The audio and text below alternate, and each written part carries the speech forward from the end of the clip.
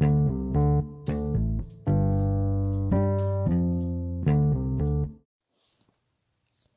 how's it going, guys? You're listening to the first episode of the Ghost of Text podcast.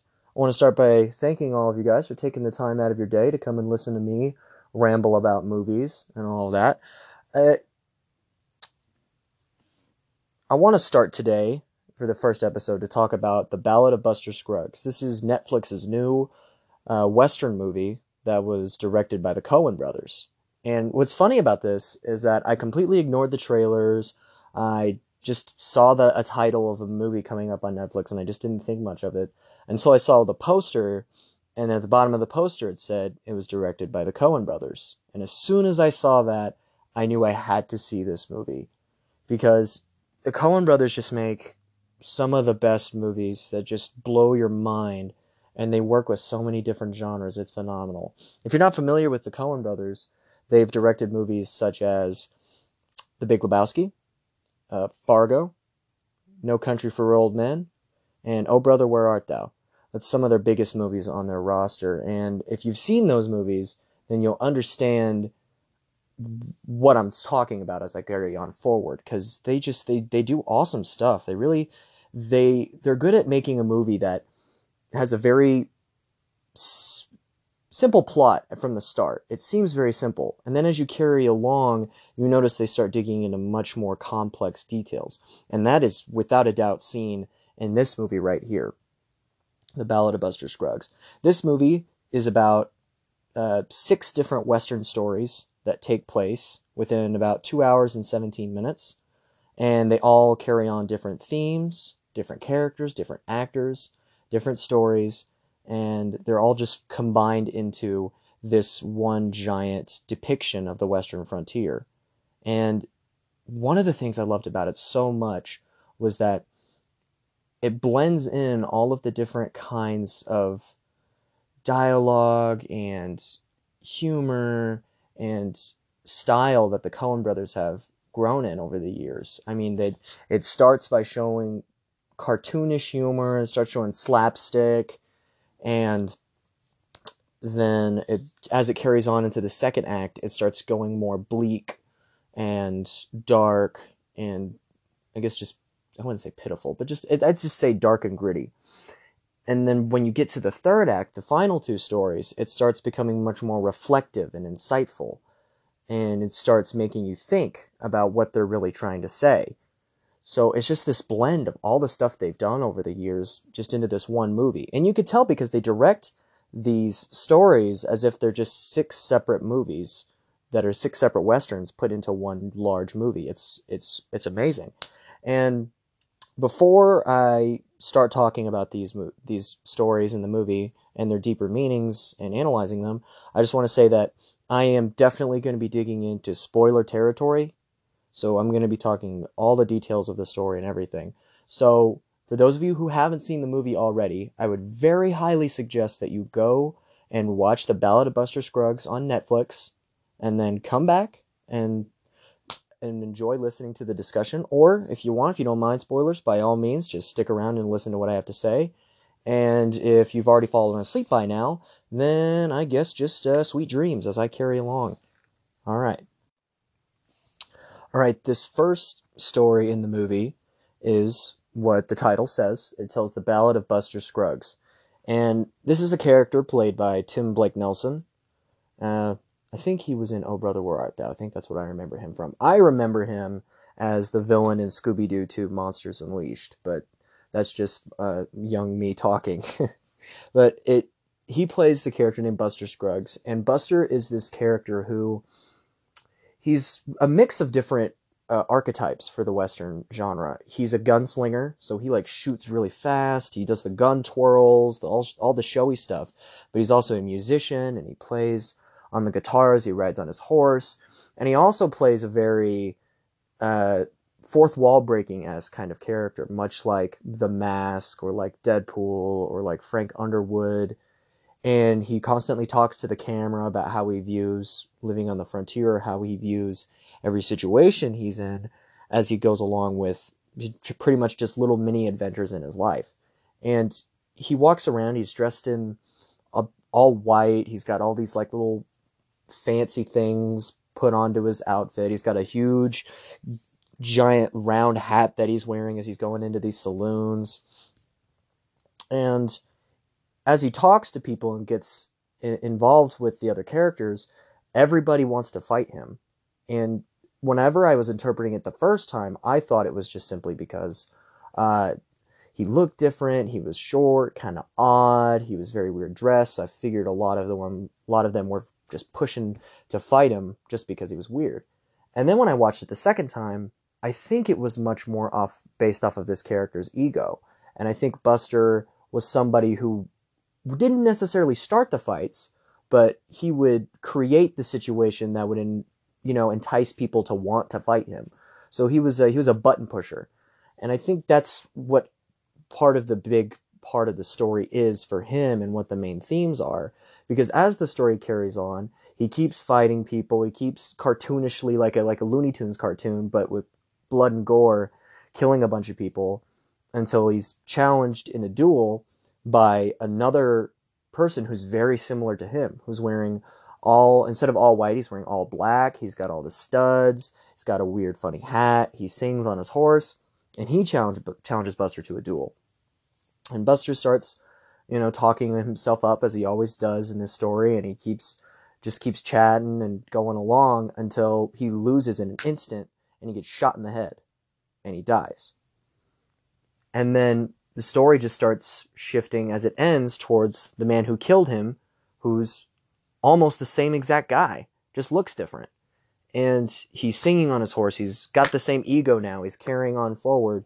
And I think the way that ending was carried out by the Coen brothers, I would say that what they're trying to dig at for the audience is trying to give a story about ego and what ego can do and how it can blind you or how it makes you lose sight of what your true goals are. I mean, for the most part, his ego gets him wherever he wants for Buster. He's able to fight people and win easily, and then he's able to just keep trash talking. But all of that trash talking made him blind to the guy who was much better than him and was able to take him out in an instant. And then the cycle just continues with this new guy, where he has the same exact amount of ego, where he thinks he's the best in the West, and he just keeps, the cycle continues.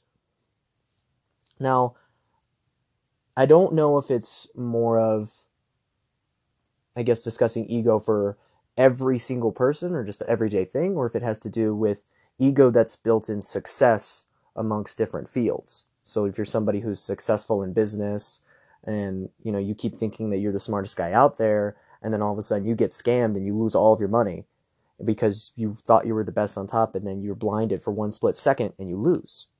So I think it could go any direction for what it's trying to say for ego, but I think the lesson it's trying to tell people is that ego can blind you, but you need to learn the difference between being proud of your own work or being proud of something that you do versus being so full of yourself that you're losing sight of your surroundings and you feel like you're just living in your own world, where you're Buster and you start talking to the camera about how you view life as if the world revolves around you, and then before you know it, boom, you've reached the end and you realize this horrible reality that the world does not revolve around you, and that there's always going to be somebody better than you. There's always going to be somebody better than you in any field. And it's I guess it's more of a cautionary tale to get people to realize that before they're too far gone. And I guess the whole outlaw trope they have in this first one is used in the next story, which the second story is about a bank robber who's going into this bank in the middle of nowhere. And the bank robber is played by James Franco. And he does an okay job with this performance. I mean, I don't think the Coen brothers wrote that much for him to do or say, because his character is supposed to be much more of just a tough guy persona that you see in common westerns. But the story talks about a guy who goes into a bank in the middle of nowhere to rob it, and the bank robber is taken completely off guard by the bank teller, who's completely prepared and starts shooting through the floors with shotguns and starts making, this sounds awful, but it's like a suit of armor made of tin pans that are able to deflect his revolver bullets. So he's deflecting James Franco's bullets as he's just running at him with I think he's running at him with a shotgun just to hit him and knock him out. So it was so weird. So he's wearing that stuff and he knocks James Franco, the bank robber, out. And he wakes up realizing that he has already gone through his trial and has been sentenced to execution for attempted bank robbery.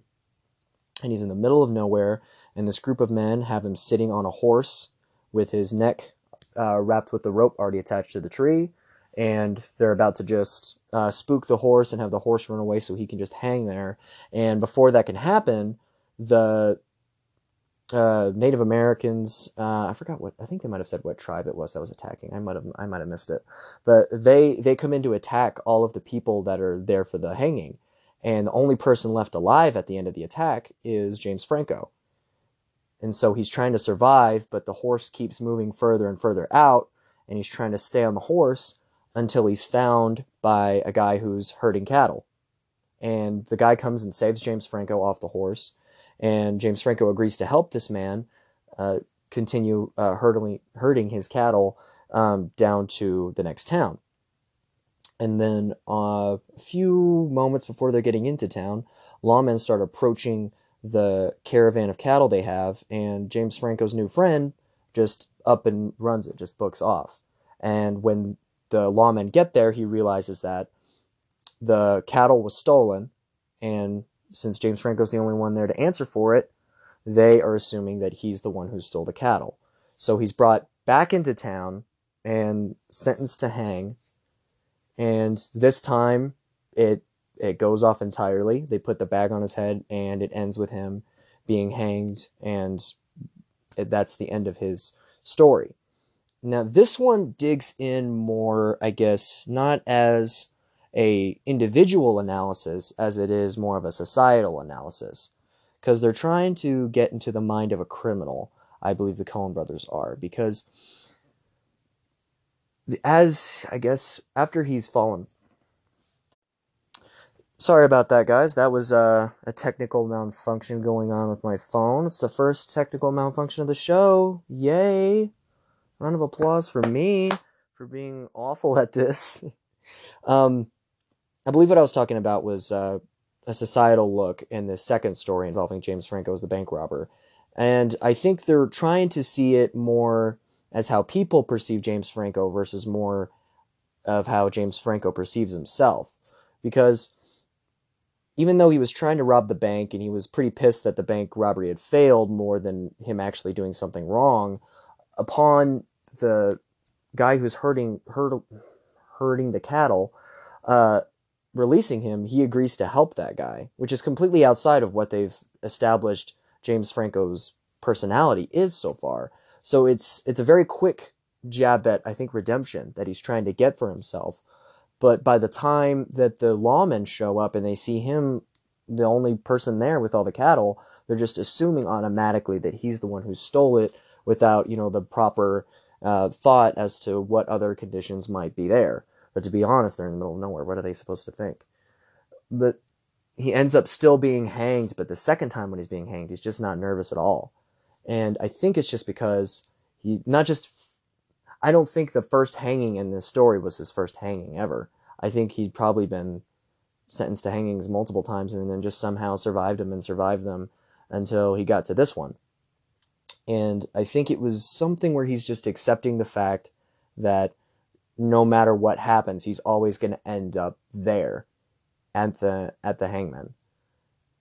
And so I think if it's going to reflect more on modern times, I would say it looks more at how we perceive redemption in people, and how a lot of the times we think people are too far gone, or somebody really can't fight for a new life or a new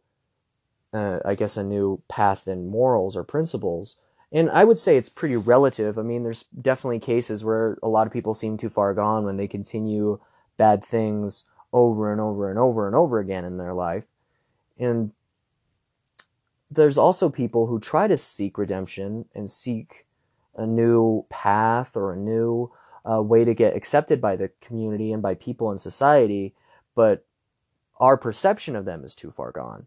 And we've just settled into how we think of a person, and we've already just damned them, or we've already just passed our judgment. And then it's a sad reality for those kinds of people, because they're sort of living in a living hell. They're in a living hell because they just can't get whatever they want. They're just stuck in the same place forever. God, this is so optimistic, right? I know you guys wanted to listen to such a happy story. Well, it's only going to go even darker down the pit until we get into the next one. Okay, the third story is starring Liam Neeson, which I think he probably does my favorite performance in the entire movie. But Liam Neeson is starring this guy who runs a traveling show. In a way, it's kind of a freak show, because his attraction is a man who's amputated at all 4 limbs and just is pretty much just a guy just sitting in a chair with spotlights on him. And this guy recites different poems, he recites different speeches, and I think one point he was talking about Shakespeare, and then at one point he was reciting the Gettysburg Address, and he goes through all of this stuff in his show. And Liam Neeson is the guy who runs the show, carries the cart around, gets everything set up, and then when the show's over, he goes around with his hat and has people donate money to the show, and then he just picks everything up, keeps going with his attraction, and just keeps going to show and town to town. Now, when they first start showing how his show works, they show that he has a wide audience, and there's all these people that applaud, and everybody's in tears, and they're willing to pay any money they can to Liam Neeson and just let them go on their way, or even help him out with the moving. And as he gets further and further along from town to town, the audience dwindles, the reaction dwindles, people start leaving midway through the show, and then he ends up with like a show of 3 people in the audience, and then nobody wants to pay anything for the show. And as he's getting depressed about the failure he's having, Liam Neeson travels into another town, and he finds that everybody's surrounding this show at the center of the town with all this noise, and everybody's shouting, and it's a guy hosting a show where he has a chicken that's, I guess, doing math or something, where somebody shouts out a number or shouts out an addition or a subtraction equation, and the chicken goes and pecks at a number. So they're like, oh, the chicken can do math, the chicken can do math. And everybody flips out and goes crazy, and Liam Neeson witnesses this show that's taking place and decides to approach the manager of that show after it's all done and buys the chicken from him. And so he takes the new chicken he bought, brings it back to the wagon where he has the amputee man that he has performing with him, and he leaves the town with everybody, with the chicken and the man, and he finds this railroad track that has a giant cliff above it carrying into a stream. And he picks up this big rock as he goes over to the railroad track, throws it over the edge, and watches the water splash as the rock goes in to see how deep the rock goes. And the story ends with him walking up to the cart and smiling at the amputated man, and then it cuts to black. Now, what I love, I think this is probably my favorite of all 6 stories, because it does this awesome stylistic approach to a story where there's very little dialogue going on. Very few people are talking, or most of the talking that's going on is from the amputee man's show, where he's reciting the speeches and he's reciting the poems, and everything else is just implied, and you just see all these people just looking at each other, and you know what they're thinking about with their actions and what they're how they're looking at each other. And Liam Neeson is somebody who you really don't know what his grasp is of the situation. You don't know if he's the amputated man's father, or if he kidnapped this man, or whatever. But this ending just gets so sad, because when you see him pick up this big rock, I mean, you could tell the rock's about the size of this man, and throwing it over the edge, and he comes back and just smiles at him. You know that he's going to kill this man. He feels like he doesn't need him anymore. So he just picks him up and he throws him over the edge, and it makes the reality of those situations so much more gut-wrenching and intense, which is so weird because it's carried on in such a slow manner. And the message, I would say this one goes about, I think it carries on two different messages. The first message would be the selfishness that's carried on in the entertainment industry when it comes to managers versus entertainers, and how easy it is for the show business for people in show business to just throw an entertainer away or throw a client away or whatever just because that person isn't making them money anymore. And they don't really care what happens to that person. They just care about this new thing that they can work with that can make them more and more and more money, which is a trope that, or a theme that the Coen brothers really dig into a lot with their movies, especially No Country for Old Men and Fargo. He really focuses on greed. And greed, it sours a lot of people, but in different ways, because sometimes people are greedy over money, or much like the first story, they're greedy over their success or their ego. And they do get success, but it's at a certain cost. And a lot of times people lose their humanity when they're focused so far into their greed. And it's just another cautionary tale that they're telling in order to get people more aware of what they're capable of. Now, the second message I think they might have been going for, that I'm not quite sure whether or not I agree with, is this message between the amputee man's speeches and the people watching the chicken. Now, when they show the people that are sitting and watching the speeches, they're just sitting still, they're paying attention, and then when they go to watch the chicken, they start like yelling and throwing money as fast as they can and trying to get as close as they can to the show, and they're all packing in like sardines around watching this chicken just do math. And sorry, I think the point that they were trying to make is about the audience reception to more, I guess, less intellectual content versus more intellectual content. And I think he's saying, well, both of them are saying that people will receive intellectual content, but the way they react to it's very different, because everybody's going to sit and they're going to watch it. And at the end of the day, that content can only last for so long, and before people start going away from it, or they feel like they've seen it and they move on. But everybody will get excited about something that's so easy and to the point, easy to understand, easy to grasp, or what they feel might be more intense, or I guess less boring in their opinion. So if everybody's going to crowd around that, and you're not only going to get a bigger crowd for that sort of content, but you're also going to get a much more enthusiastic crowd, and people are going to get much more involved with it. And I'm not entirely sure I agree with that philosophy. I think it's kind of even in a little bit. I would say the enthusiasm is very different. I would agree that when it comes to more easy to grasp concepts, or more over the board concepts that any audience can grasp, a lot more people are going to get excited for it than for somebody who's just going for something that's a lot more niche or a lot more nuanced. And when it comes to the nuanced content, people just sit and they look at it.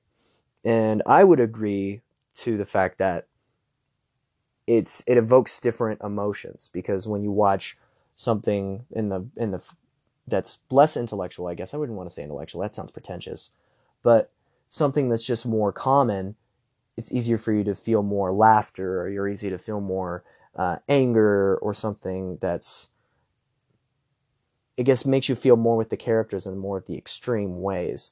When you watch something that's much more on the intellectual side, you're going to start thinking maybe something more sad, or something that just makes you feel more like you're sinking down as you're perceiving that sort of context. I guess it's more like a, if you're going to compare authors, I would say like a C.S. Lewis versus more of, I can't believe I forgot his name, Ernest Hemingway. So they're both the same, but you get different reactions from them. I'm carrying too far into this topic. All right, on to the next one. This fourth story is probably my least favorite of the entire bunch, just because, I'll be honest, I found it a little bit boring. I didn't think that much time needed to be taken for the story they were telling, and for what they were going for, the message they were just trying to send.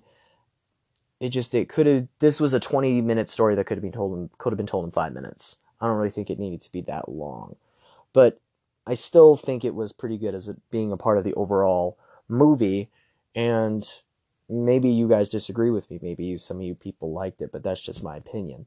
Now, this fourth story is about a guy who's trying to dig for gold and wash out his pin, not his pin, his little dish thing in the rivers, as you see a lot of times that they talk about the Old West. And he digs up dirt, puts it in this giant plate, and just washes it in the river in order to see if he finds gold in that plate. And then if there is gold, he starts just keep digging in different regions until he finds more and more and more and more gold. And it does this montage of where he finds a little bit more gold and he starts keep going up, and then he finds less gold, so he changes direction, and he just keeps digging and washing and digging and washing and digging and washing. And that's part of the reason why I didn't like it. It was too long of a montage. People would have gotten the point. But he keeps digging until eventually he finds the gold, and it's this huge pocket of gold dug like 3 feet into the dirt. And so when he finds it and he's getting ready to start digging, he hears the click of a gun. And he realizes that somebody's found that he's digging for the gold, knows that he's found the gold, and is trying to rob him or kill him. And before he gets the chance to do anything, he's shot in the back. And so the guy who robs him thinks he might be dead. He waits a while to see if he might have died. And he starts crawling in the hole to get ready to start digging the dirt for himself.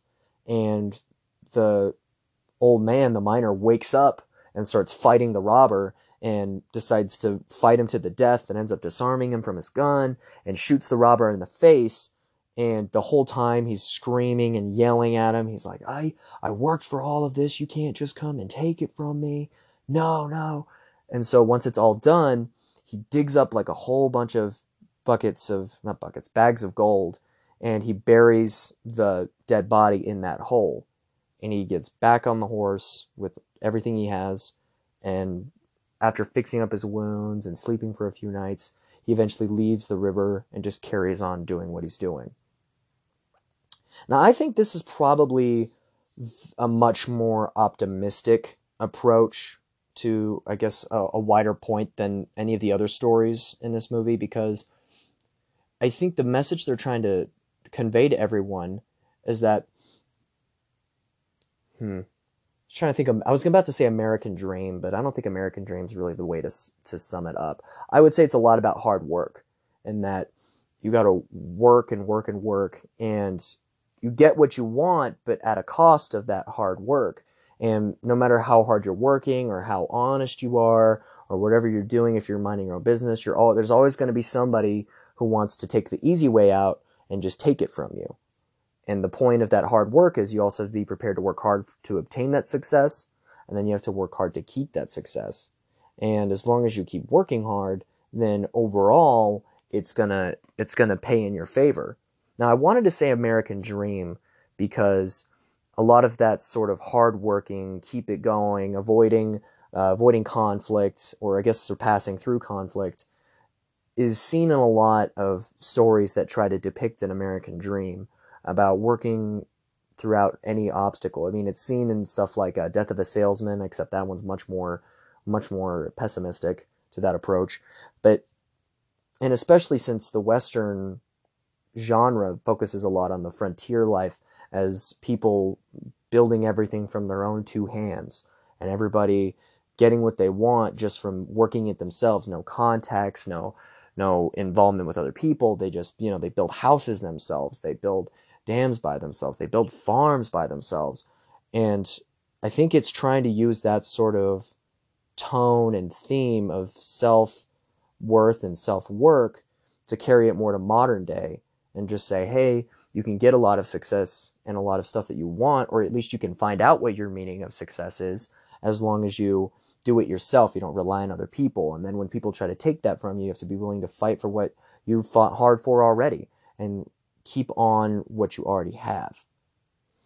And I think when it comes to the optimism that the Coen brothers have with their stories is that a lot of it focuses the negatives as more cautionary tales in order to figure out what not to do.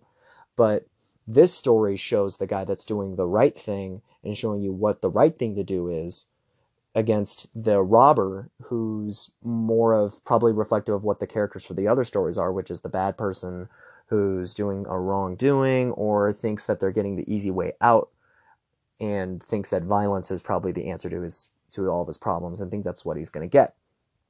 So it's more of positive reinforcement in the middle of, I guess, negative reinforcement or negative reminders that are reinforced throughout the story.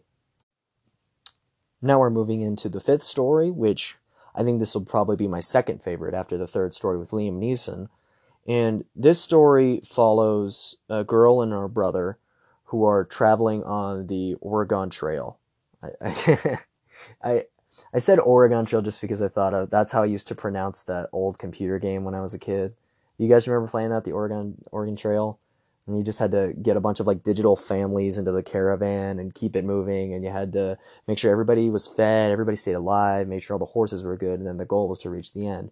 And that's what I just kept thinking about as it was going along, because it reminded me so much of that game. But the story tells the story of a woman who's traveling with her brother on this trail and a large caravan of people, and you start seeing more of her character traits highlighted as they're carried along. And I definitely think they're trying to highlight that this woman's very submissive and is very accepting of how people treat her or how people talk to her, and just shrugs most things off and just tries to carry on in her own way. But the beginning of the story has her brother passing away from cholera, I believe, which again also reminds me of that game because I always had people dying of cholera. And from there, she's left on her own, and this man that also works in the caravan starts approaching her and says, I can help you move some of your stuff for a few days if you want to stay with us on the trail. I can help keep your things updated, make sure your wagon doesn't fall apart. And he's helping her, and he just slowly, as the story progresses, he keeps helping her with more and more and more stuff, which seems like nice acts, but at the same time, it's more of weird things for that time era, yet they're just completely normal, and she's submissive to it. Like, she carries a dog around with her, and the dog constantly barks at everybody and barks and barks and barks and barks, and she keeps getting complaints and complaints and complaints until the guy who's helping her says, look, everybody's having complaints about your dog. And she said, look, it's not even really my dog, it's my brother's dog, but I can't do anything about it, the dog's going to bark. And so he says, well, I can help you out, I can put the dog down for you. And so she's very, dumbfounded by that idea, but she still submits to that offer and says, okay, yeah, sure. And he goes and takes the dog out to shoot it, but the dog is frightened by the gunshot because he misses, and the dog runs off and he can't shoot the dog. So the dog just runs away. And what's cool is as the story goes on in the background, if you have your volume up as you're going on, you can hear the dog barking out in the distance. So during the rest of the story, the dog's following them. And the rest of the story focuses a lot on the interactions between the woman and the helper. I guess that's the way I'm going to refer to them, the woman and the helper, because nobody in these stories gets names. And the woman and the helper carry on, and they start talking back and forth about what they perceive life on the frontier should be like, whether they whether you should have a homestead, or whether he's somebody that should just focus on business like his boss is, and just do that until the day he dies. And as he gets further along, he realizes that he's in love with this woman, and he doesn't want her to be by herself like this for the rest of the trip, because she doesn't have any family to go back to, she doesn't have family to meet. When she gets to the end of the trail, she's all she has, so he offers to marry her. And she responds pretty quickly and says that she will marry him, and they decide to get married.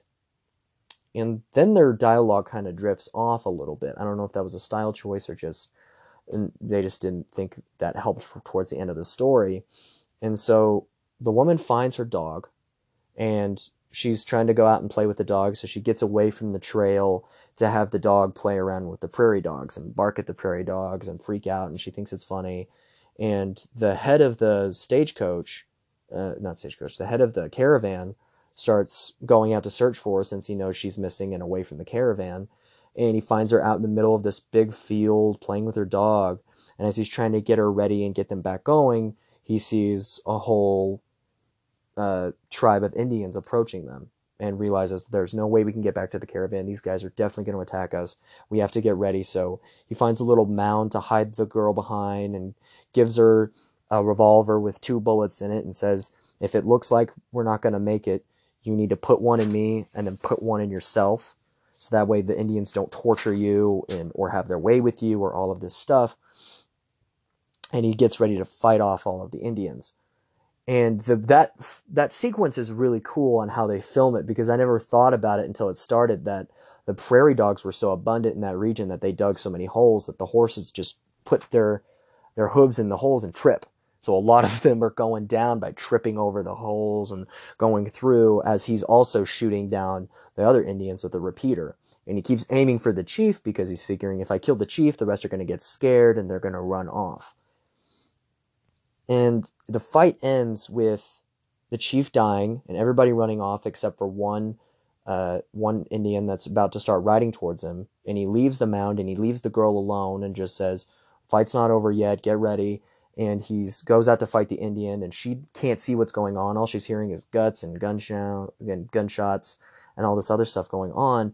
And the caravan leader ends up beating the Indian and winning and tricking him and shooting him in the head as the rest of them just run off. But when he makes it back to the mound, he finds out that the girl was so confused with all of the grunting and the gunshots and the screaming that she had thought he was already dead and the Indians were on their way. So she shot herself in the head. And the caravan leader decides to take the dog and go back to the caravan and carrying her body. And it ends with him on horseback approaching the woman's helper, getting ready to tell him that she's passed and that it's all over. And that's where the story cuts. And it ends right there before it goes on to the next one. Now, this story is another one that I think influences self-awareness. And it tries to get people to think about submissiveness, which is honestly seen a lot in modern times more than people think. A lot of people are more willing to just take information as it goes, or just take whatever commands they get and just take it as fact, or just take it as reality and not think for themselves or think anything else. And it's trying to say, you need to think more for yourself. Think for yourself, because this cautionary tale is telling us this lady wasn't thinking for herself, or didn't take the time to go and look at the situation to see if he actually was hurt or if the Indians were coming. And if she had, then she would have lived. And I mean, it's definitely not that dire of situations for us now, but it's trying to highlight that a simple mistake like just not thinking for yourself can result in a catastrophe in your life. Now, when I was reading different interpretations of that story, I saw a lot of it based on theories that it came from the standpoint of a woman, and that it was more telling a tale of how women are really submissive and so on. And I didn't really get that vibe from it. It didn't focus that much on just women themselves or try to focus on a submissive nature in women. But I just think they used that actress and that character more because that innocence that she had versus all these other Rough Riders going on highlighted that she was more willing to just accept whatever they were saying to her. So I don't think it was more on the idea of, gender as it was just a personality trait. And I think it was just focusing, much like the others, on giving a cautionary tale that tells you, don't be like this. Do not be like this. All right, and now we're on to the sixth and final story. We're at the last story, guys. You only have to listen to me for so much longer. Yay! So, this sixth story takes place inside of a stagecoach that's traveling towards a hotel in a nearby town. And on one side of the stagecoach, they're showing three people. One of them is a French doctor. Then there's a more fancy, prim and proper woman. And then it shows a dirty hunter and trapper that is covered in all of like the different pelts and skins and all of that. And then on the other side of the carriage, they show two Britishmen that are dressed very nice. They're wearing nice suits, and they look like they're official in whatever business they work in. And the dialogue that's carried about is with the first three people. It doesn't talk to the first two people until more towards the end of the story, and you realize what the reality is.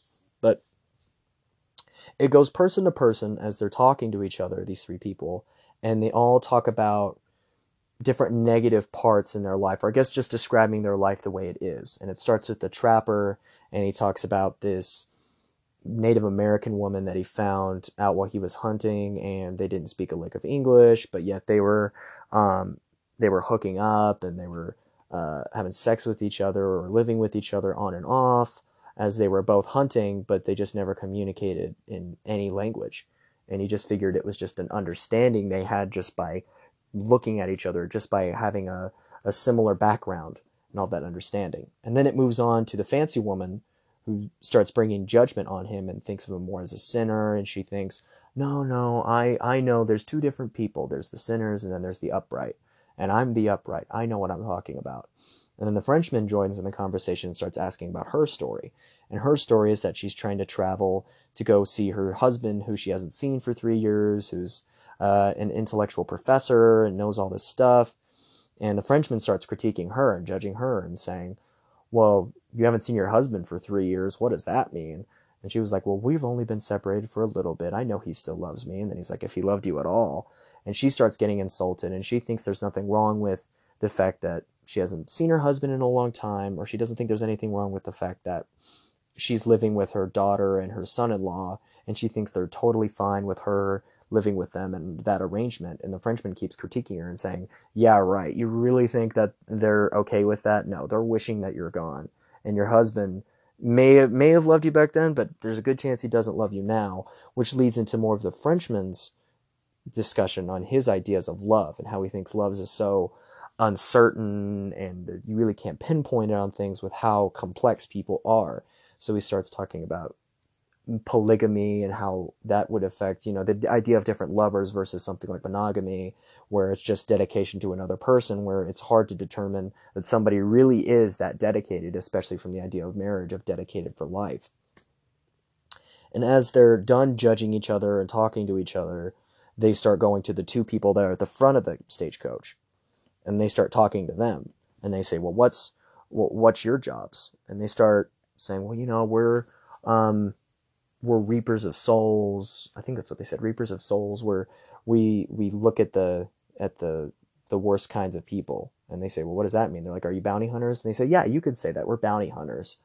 And they talk about, well, we're just fascinated with our jobs as bounty hunters. We're fascinated with seeing people accept their fate in their eyes. You can see that they're taking all of their mistakes and all of their wrongdoings and all that stuff into their head as they're reaching their last moments, until you see it in their eyes that they've accepted death and they've accepted their mortality and that it's all over. And during those scenes where they're talking, you can see different cuts to the three pairs of eyes of the other people in that stagecoach. And it starts getting intense, and then the light starts changing. It's daytime, but then it starts changing to night. And as they're going along, they stop, and there's just abrupt stop. And they're at the hotel, and it's so dark outside, there's nothing else around the hotel that you can see, just the hotel itself. And the two bounty hunters, or I guess reapers, whatever you want to call them, they get out of the stagecoach first, and they take this body that's on top, and they carry it into the hotel.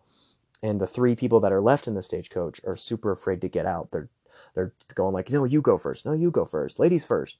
Well, lady needs to be helped out of a carriage. And they debate with each other about who's going out when, and they just slowly make their way up to this hotel.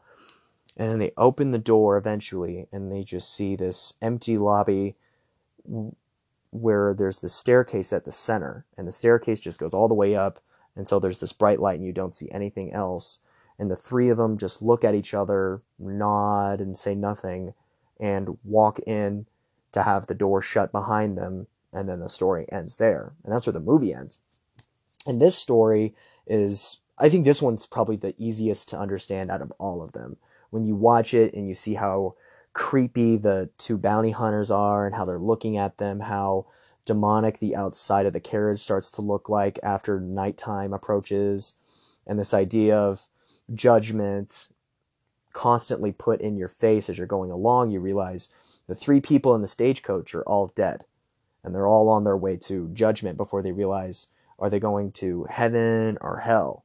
So the hotel is their approach towards the afterlife, and the two bounty hunters are pretty much grim reapers that have come to take their souls that way. And so a lot of it focuses on how post-death these people are more focused on judging others than they are really looking at themselves. And through that first part of dialogue, they haven't accepted the idea that they're dead. They don't even think they realize that they're dead. They're just talking back and forth and arguing and judging each other. But as soon as the bounty hunters start talking to them and talking about acceptance and the realization of mortality, they all start looking at nobody else but the bounty hunters and not thinking about judging the other people, and just their eyes start focusing and getting more and more startled and scared. And then you can just tell by looking at them that they're realizing the reality of the situation, and they're going, okay, I'm dead. And they start taking all of this bad stuff that they've just been talking about into account. So like the trappers realizing how weird and fucked up and how uncertain that situation he was living in, and how, I wouldn't say unhealthy, but I'd say without principles was probably his mistake in life. And then the old woman's mistake was living in such naivety without really taking other people into account or realizing that people did not like her as much as she thought they did. And then the Frenchman was more of realizing that he was pretty much talking out of his ass. He didn't really think about what was important with other people more than focused on his own pretentiousness. And by the time they realize that, it's right when they're at the door of that hotel and they decide, okay, here I am, I'm going to judgment, and they go. And I think the message they're trying to send to us in that story is that we need to be more focused on ourselves and figuring out what's wrong with us and trying to fix it, and not focus on judging others and figuring out what other people are wrong. Because especially from the afterlife perspective, I mean, I'm a Christian, so I believe in a judgment upon my death. But you have to realize, in any context of post-mortem judgment, you're going to be judged at the same context or at the same standards that you're judging everyone else. So if you're going around looking at other people thinking everybody's wrong and that you're the upright person, once that same spotlight is put on you, you have no choice but to realize, well, my life's not that, that proper or that morally fixed and morally right. I'm just as bad as everyone else. And I think as soon as we realize that in a way we're all just as awful as everyone else, we start on this path of self-improvement and self-reinforcement, or become better all-around people that can not only think about ourselves in a way that's more reflective, but while also thinking about others in ways that we can talk to and boost others.